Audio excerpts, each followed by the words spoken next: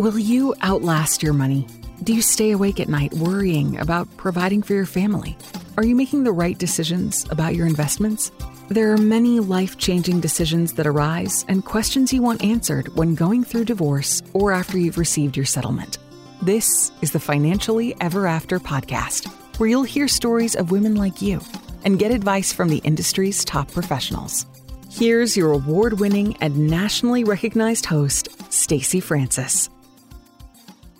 It was during a game of Monopoly with his roommates in college that David Perry, my guest today, had a revelation.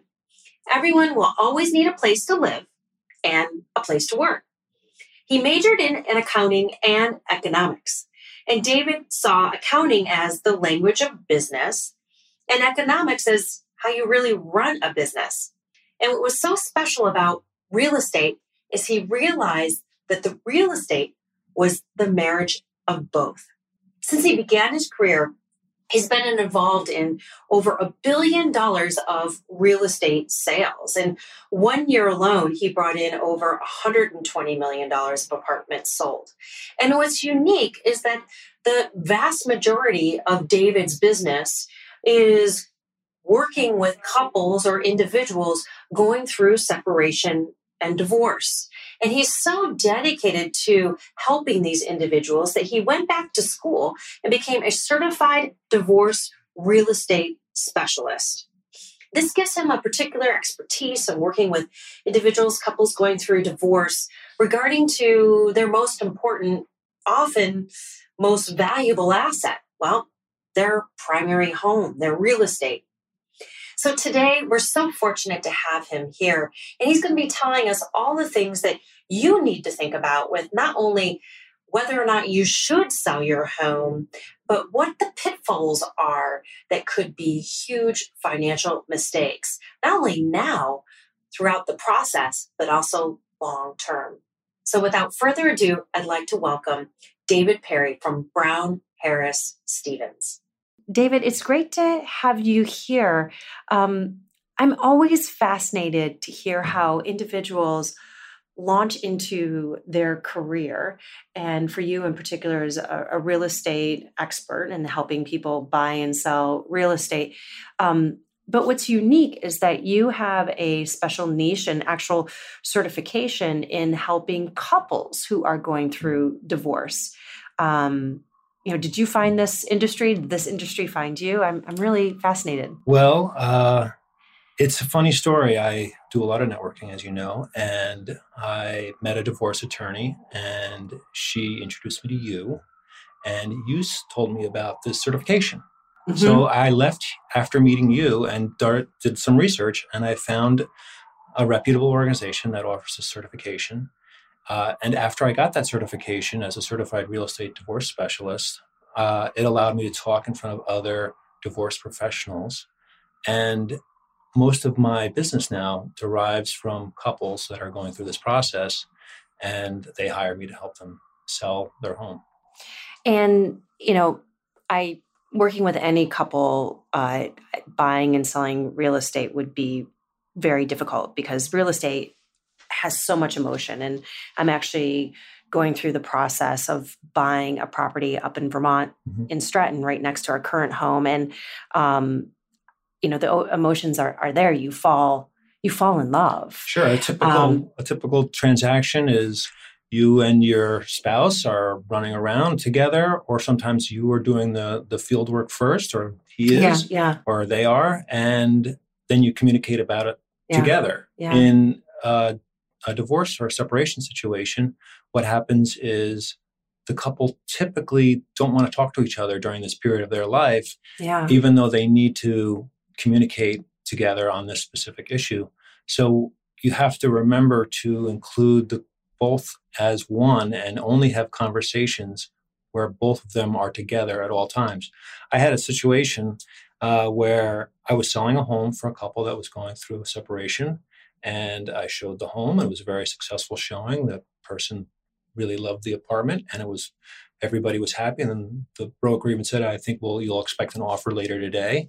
And then I was turning off the lights and putting stuff away and getting the home back to where it was before I got there. And I walk as I'm walking out the door, one of the people come in and they say, "Oh, how did it go?" And I say, "Oh, I think we're going to expect an offer from this couple. It went very well." And then before I could get on the subway to get back to my office to write a little report about what had transpired at the showing, I got a phone call from the other spouse saying, "My other spouse is not capable of negotiating this deal. How come you already have accepted an offer?"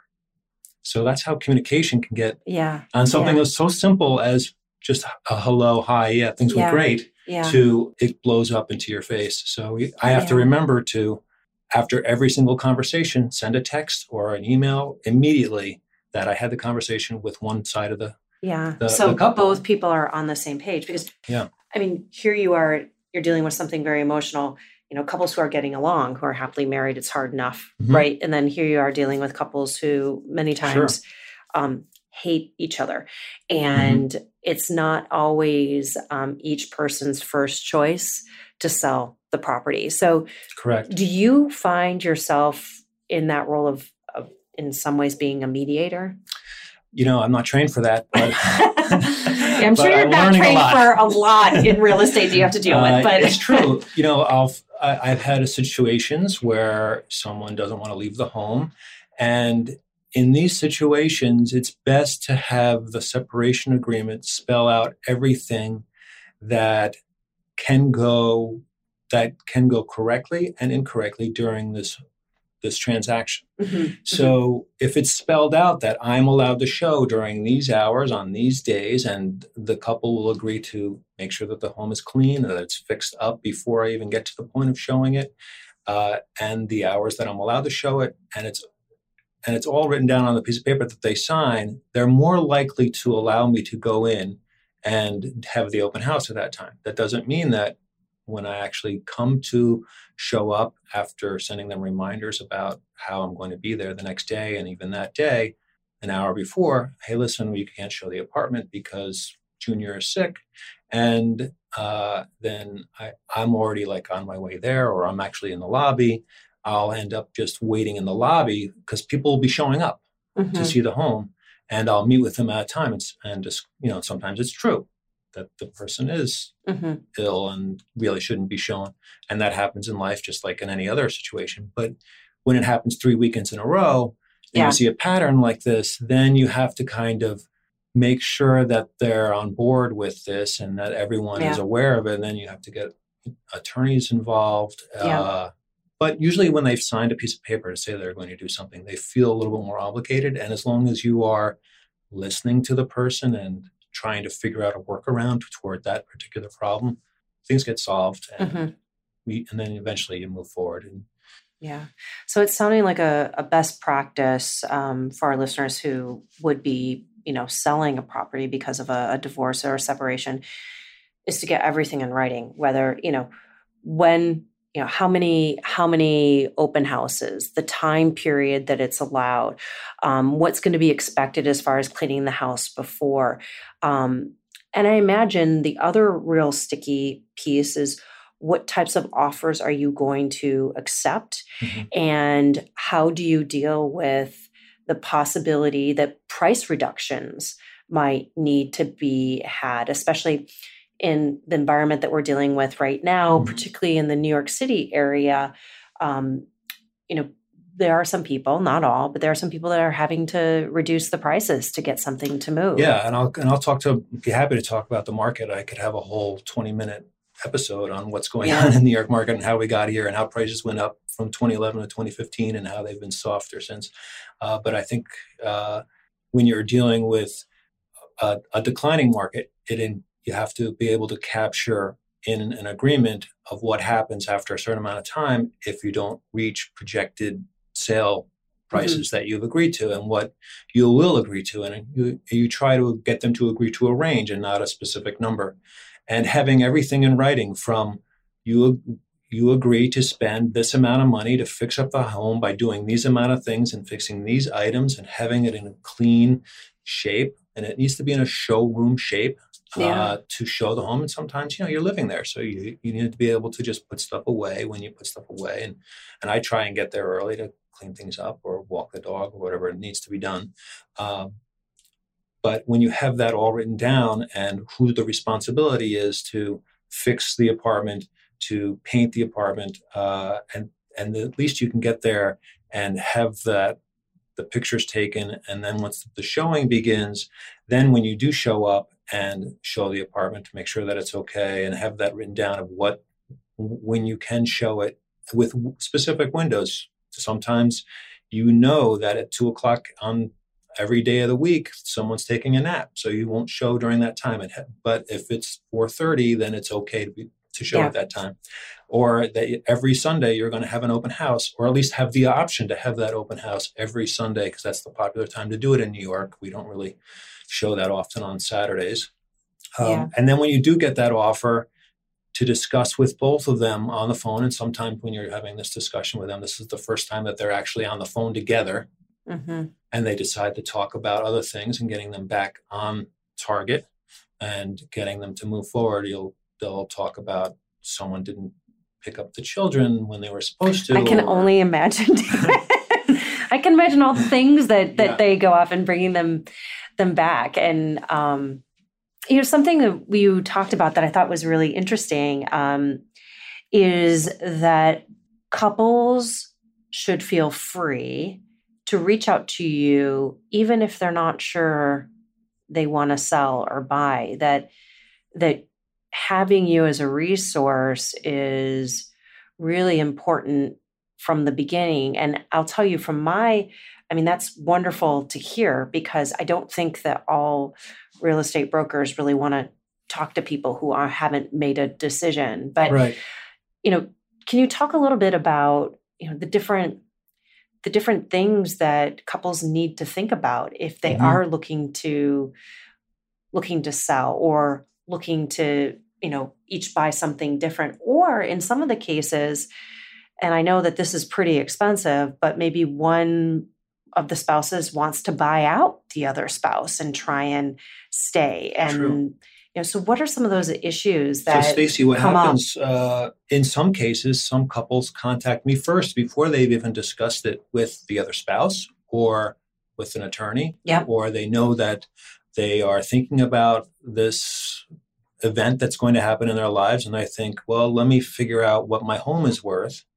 And my runway is very long. I end up working with couples for 2.5 years. I've been in the business for over 25 years. So you know that if you're going to talk to me, I'm going to be here a couple of years from now when it's finally ready for sale. And what I do at the very beginning is I will sit down with a couple or an individual who's curious about the value of their home, because sometimes they just need to kind of put the big chunks of assets into baskets to figure out what each thing is worth approximately, and so that they can think in their heads, can I actually get divorced? Because some people think that they can get divorced, and then they realize that some of their assets that might not make sense for them at this particular time, or I'll leave that up to the experts. But my job is to tell them, this is what you would need to do to get your home ready for sale. This is what the approximate value would be if I were to list it today, and what price that we'd probably get at the end of the day, and different strategies that we can employ for their specific home in this specific market to get the highest and best value for their home. And there are strategies that vary from property size to value that are very different. You might want to price it under the market to get the most people in, or you might want to price it a little high in order to negotiate down. It all depends on where we are and where it is and what the story is for that particular home.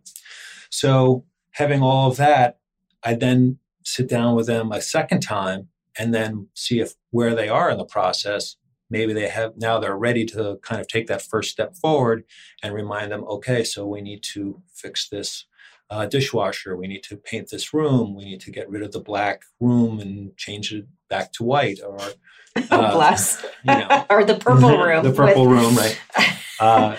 And get it into showroom state. And then finally, there's a lot that happens before we even get to showing it. And then there's a lot that happens even after we get the offer. And that's where the real work begins. So, it's all of that up until the closing, which once you actually get an offer in Manhattan, you're working with co-ops mostly, and in some cases condos. And you have an offer and you send out a contract, and then it's 60 days to 90 days to close. So 90 days is rare, but 30 to 90 days, depending on the co-op, before you finally can move in. So one of the questions we get a lot, and I'd love to hear what your thoughts are. Clients will come to us and say, we bought the house 15 years ago. We're not really sure what it's worth. Should we reach out to someone like you to get just kind of approximate value, or should we actually go and have an appraisal done? Excellent question. Yeah, what's the difference between the two? Yeah, our appraisal will do very similar thing as what I would do. They're going to look at the comps and they're going to look at what's sold in the area, in the neighborhood.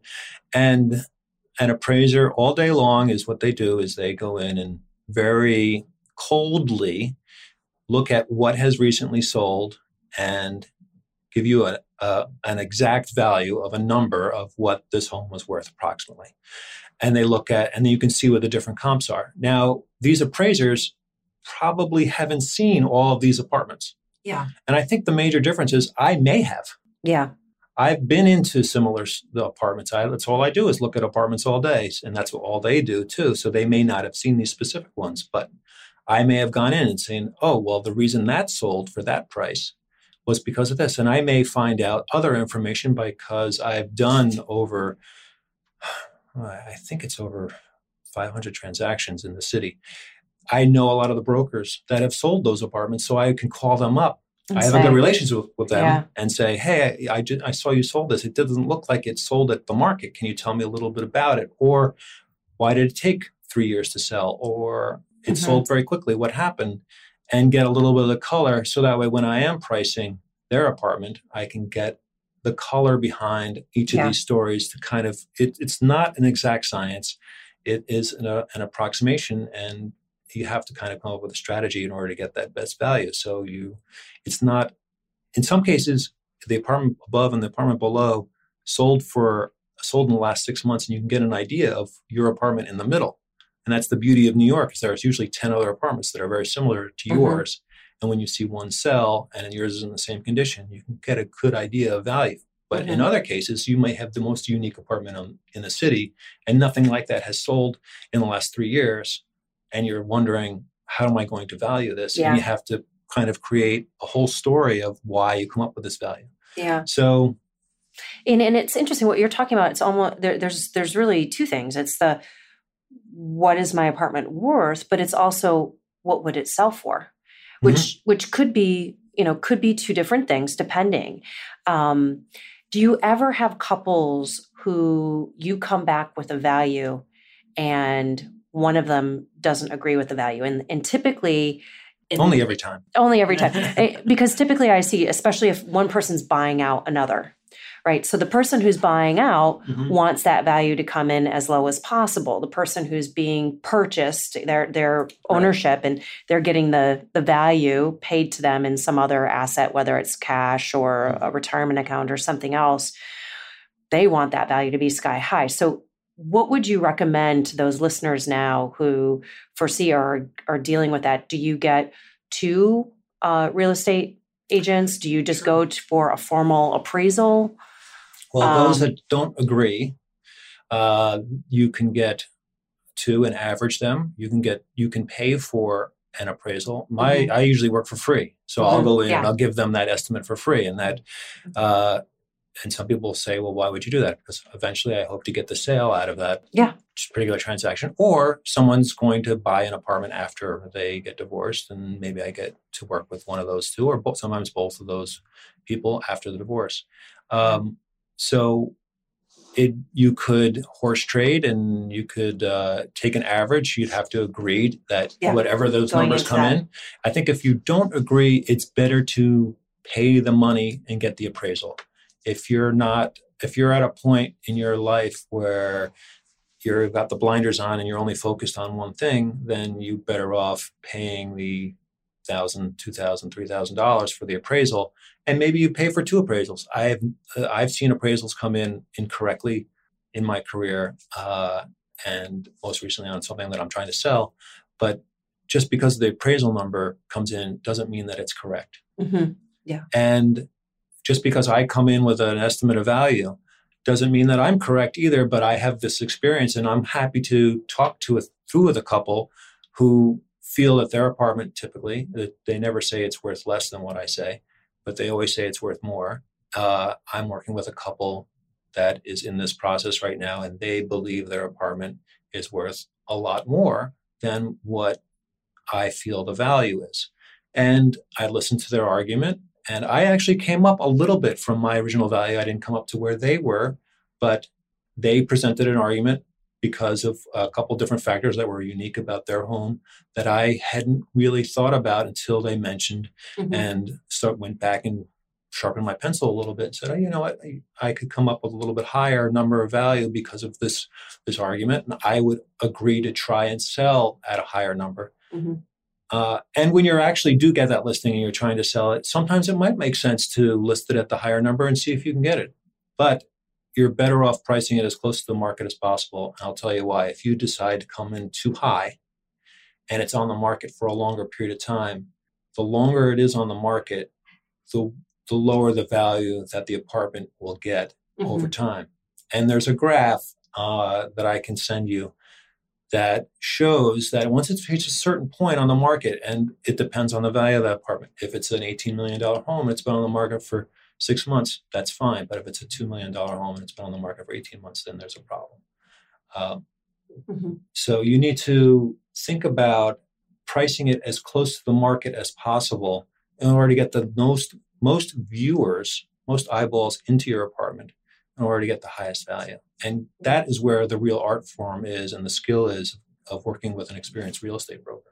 Someone that knows that if you price it right, you'll get more people in, and maybe you'll get a couple people that are interested at the same time, and it'll bid up a little bit higher than what it would normally sell for if you tried to come in at a higher price and then negotiate down, which in my mind only works on a handful of properties. So what happens when you have a couple, they're selling their primary home and each of them needs to buy their own apartment? Is there a process where primary home needs to be sold first, then they can each purchase their own?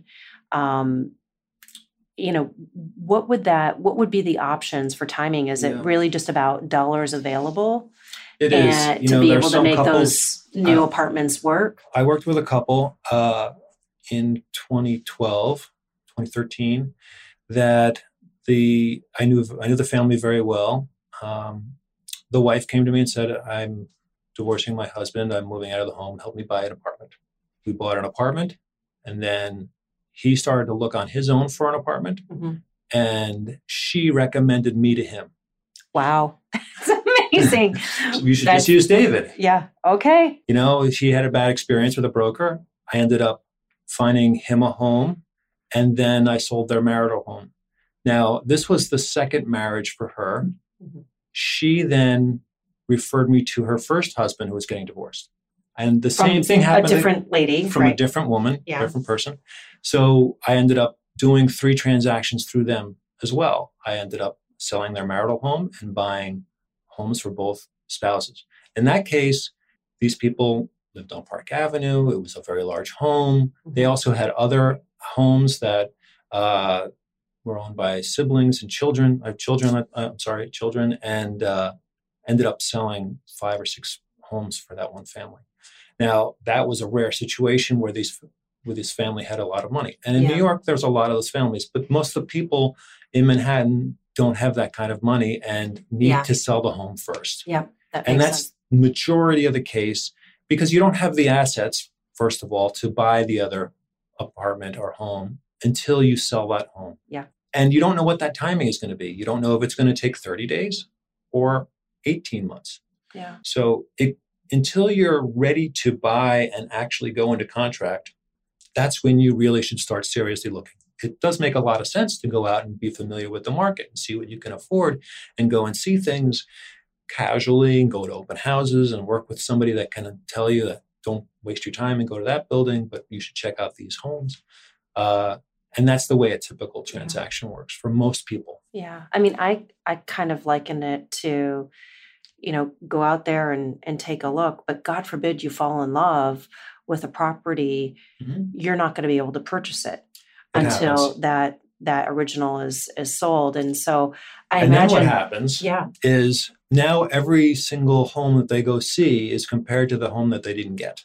Yeah. So they're waiting for that other home to come back on the market. So this sounds a little bit like my dating life. So I was dating someone very seriously. He broke up with me 22 years ago. And then every man after I compared, but thank goodness Michael came and I was like, Michael blew him out of the water. So, but it's the same thing. So I imagine for some people, it might be better just to kind of hold off and instead look at rentals.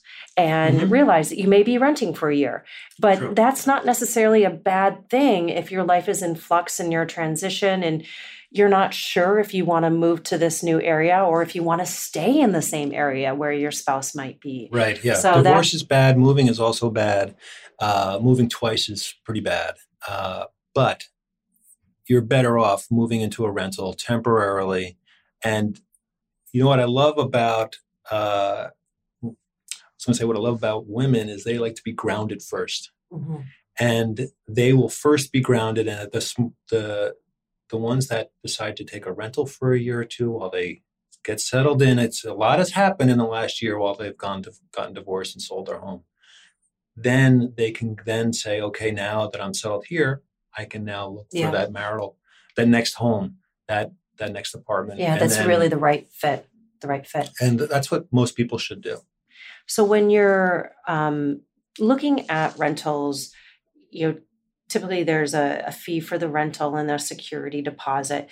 Yes. What are some of the fees for purchasing so that people can understand, whether it's the broker commission, the real estate attorney, the title insurance, the, commission on the, mortgage that you take out? What are some of the things that our listeners need to make sure that they're factoring in? There's some things that they need to think about when they're buying. It's real. A lot of the expenses are when they're selling. So when they do find that one lease, they can actually talk to that landlord, and in their lease, they can write an option that says, I want to get out with 60 days notice with paying a certain fee. So if they're renting, they can actually write in that they can leave within a certain time period to not forego their security deposit, which can be 1 or 2 months rent. I mean, it can be quite. Some landlords will ask for a fee for that, though. So equivalent to 1 or 2 months rent. Okay. So it all depends on what your stomach is for that. Okay. But then when you're buying a home, most of the fees are on the seller. So the seller pays the transfer taxes, unless they're buying a new development, in which case that seller pushes that fee onto the buyer. And it becomes a negotiation. Then you have to negotiate that number back. So when you go in to buy a new development, that seller tries to push all of those fees onto you. And some of those are negotiable, especially in this market. Sometimes those landlords take a hard line and everything is negotiable in this market, and you try and negotiate price as well as those fees. And the landlord views it like, hey, if you're negotiating here, you're negotiating too much. But that being aside, if you're just doing a regular resale, the seller pays for the broker that you're working with, as well as the transfer taxes, which can be as much as about 2% in the city. You'll have to pay legal fees to buy a place. That attorney will cost anywhere from $2,500 to $3,500. You can have it cheaper, but I wouldn't recommend not for the biggest investment of most people's lives. Yeah, people will try and save money there, and you kind of get what you pay for in that sort of situation. That attorney won't really do their due diligence on the building and read the financial reports or go and read all the minutes, and you kind of miss out on that. All the other incidentals are pretty small. Your total costs when you're purchasing a place run about 2% to 5% and can be as much as 6%, in the higher range if you're buying a new development, in the lower range when you're just buying a resale, a condo, a co-op from somebody else. So that's important, and important so that as you go into the process of selling a property or buying a property, that you understand that. And if you're selling a property and there are costs as far as repainting, new whatever, that's discussed, and that how that's being split and who who needs to do that. Your costs when you're buying may also include paying a point on your mortgage in order to get a lower rate, and there may be some mortgage fees, but all that's baked into that number. And your costs when you're selling are the broker's fees, which can run as high as 6%, and it varies from state to state. But in Manhattan, typically 4, 5, 6%, depending on the value of the property. The higher the value of the property, the lower the number might be, but rarely is it below 4. And then you'll have to pay for the transfer taxes, which, as we discussed, is about 2%. And then there are probably incidentals that amount to another 1 or 2%, including the lawyer, which is about $3,000. Yeah. And the nice thing is this is all spelled out. And so it's not like, you have to try and calculate this on the back of a napkin while you're, having your lunch. This has been really helpful. Is there anything that we didn't talk about that you feel is really important, particularly for women who, the primary home has been really important to them and their family, and it's a difficult process. I think the most important thing, it depends on the person that you're talking to. There are some very successful women that can afford to pay the maintenance and the mortgage on a home. And for them, it might make sense to do the buyout and keep the home and not disrupt the family and move on to some other location. But if there's someone with more modest means and they have heard that all their friends have gotten the marital asset, and that's the most important thing to them, they really need to look at the cost of owning that home going forward, because that could pose such a financial strain on them 2 or 3 years after the divorce that it would really affect their quality of life going forward.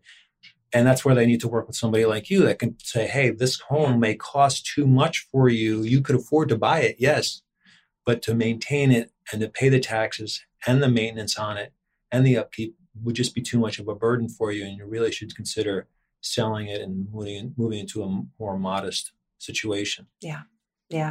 And that's so important and so true. And again, looking at, well, there are enough assets that he can take all the retirement and I take the house.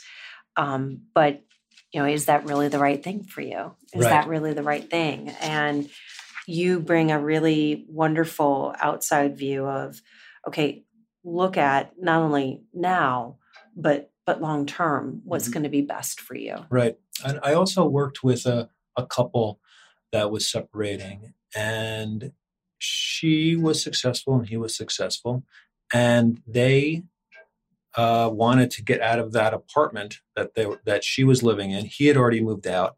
She decided to sign a lease somewhere else while this home was still vacant, and the judge ruled that all the expenses of the marital home were still hers, as well as this new lease. And it was such a burden on her. Oh my gosh. It wasn't being split evenly. So when you're thinking, I just want to get out of this marital asset, really understand and work with your attorney of whose obligation it might be to pay all those expenses going down the road. And she was really stuck in a rock and a hard place for a short period of time. We really then aggressively had to price the home and sell it because they were put in a bad spot. She thought that those expenses would be shared, and they weren't. So knowing those costs and making sure that who's responsible for them is very important. I mean, I don't know a whole lot about real estate, but I know having to sell in a fire sale is never good. So people always will come in and they'll ask me, why is this couple leaving? And I never tell them that it's because of divorce. Yeah.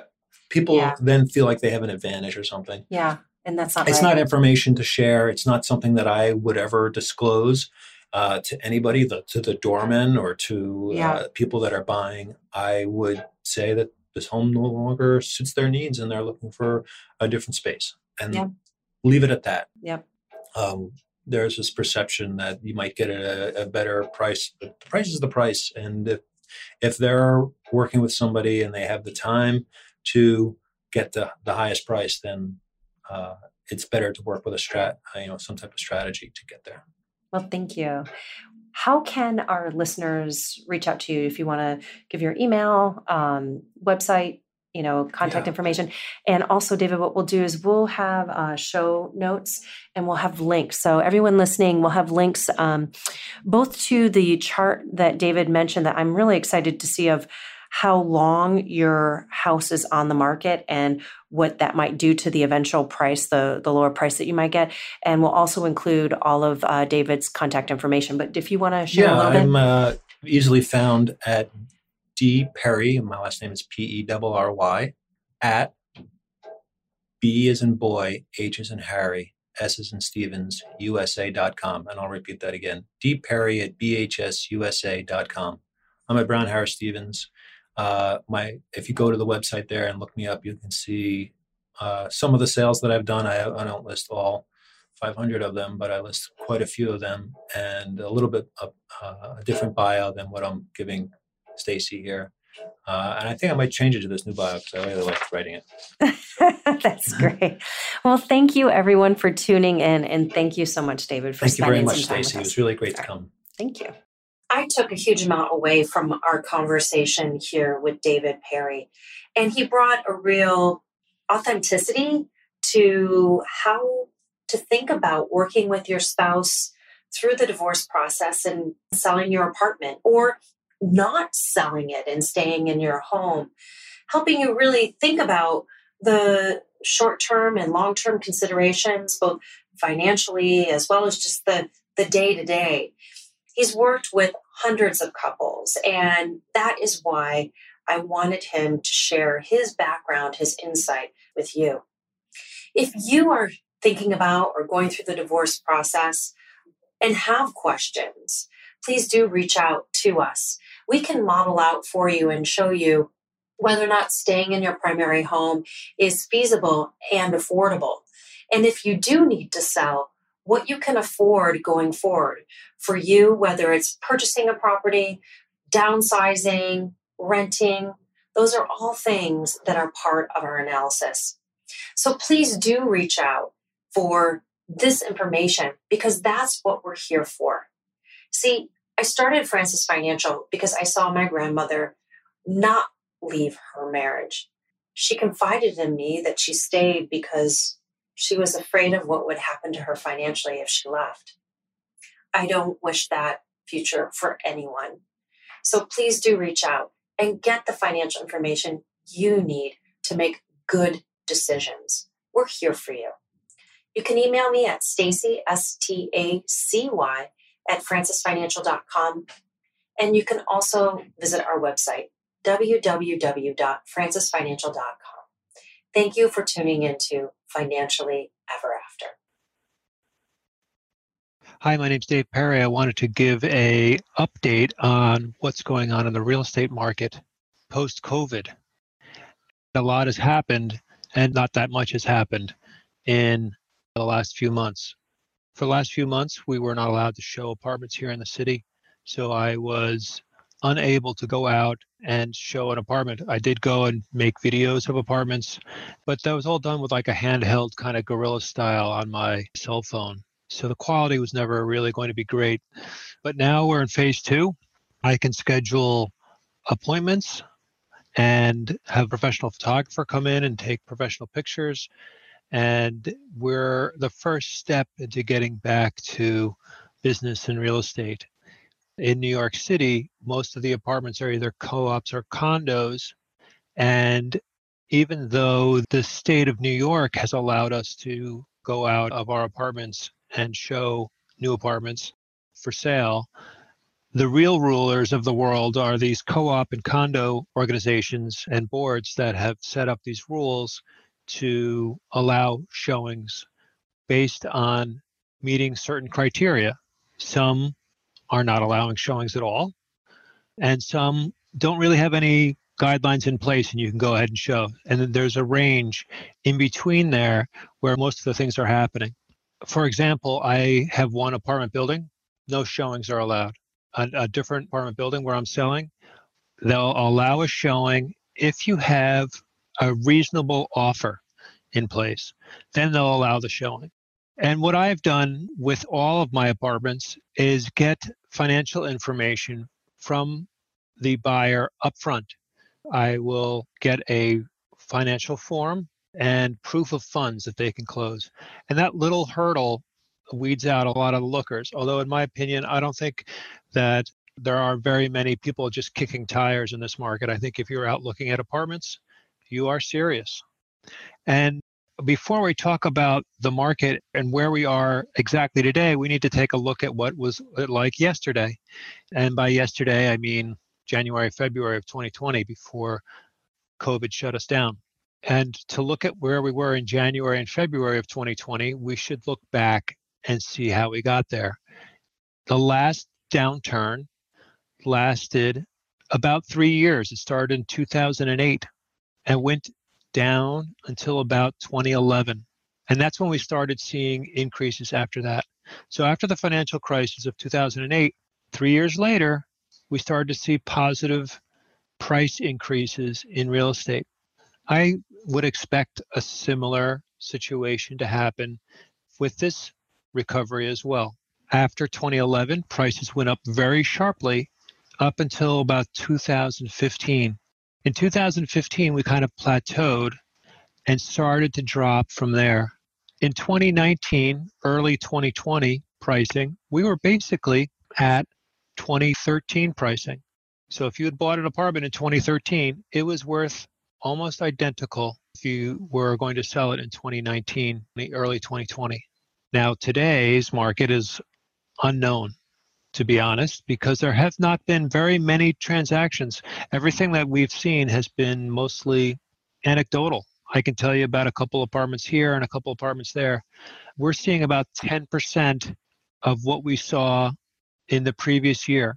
So, for example, in May, we normally get about 1,800 apartments on the market, and we sell about 1,000 apartments in that month, maybe a little bit more, maybe like 1,100, 1,200 sometimes. And in this previous May, we saw very few apartments come on the market. We saw almost zero apartments come on the market.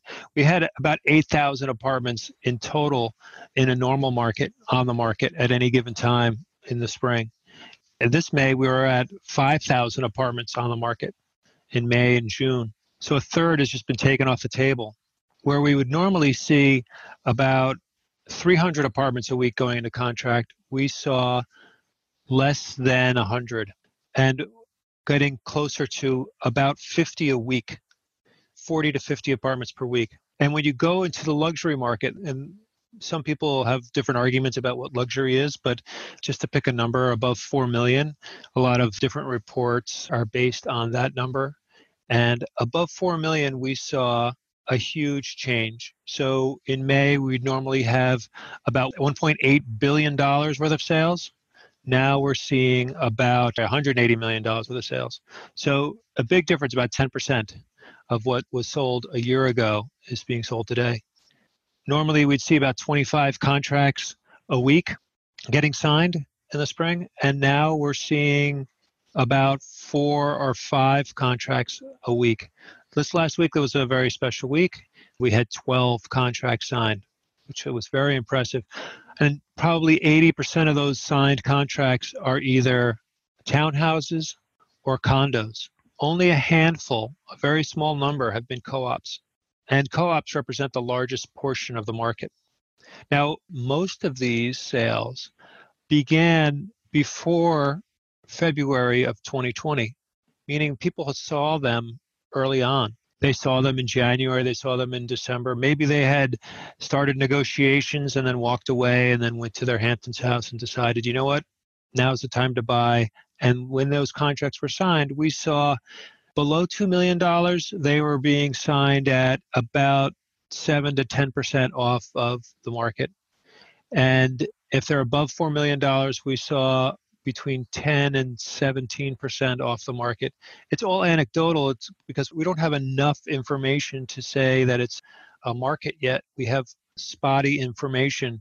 We can't tie it all together and in a nice flow chart or a nice chart to show what exactly the market is doing. But with this anecdotal evidence, we're able to piece this together. I do see this kind of continuing for the next couple years until we get full GDP back.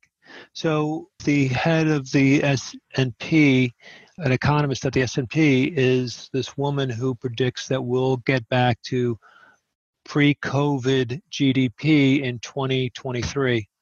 So if that's true, then it would also coincide with that earlier prediction that I said that we'll be back in a normal real estate market by 2023, or maybe we'll start seeing prices increase at that time.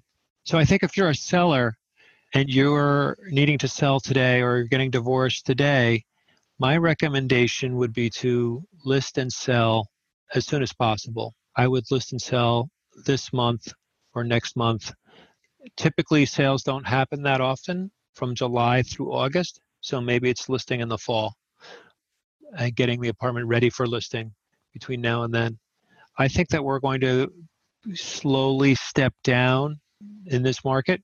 As deals come across the table, they'll be a little bit lower than last year, and then next year will be a little bit lower, unless there's a dramatic 180-degree turnaround in the economy and a solution to the virus.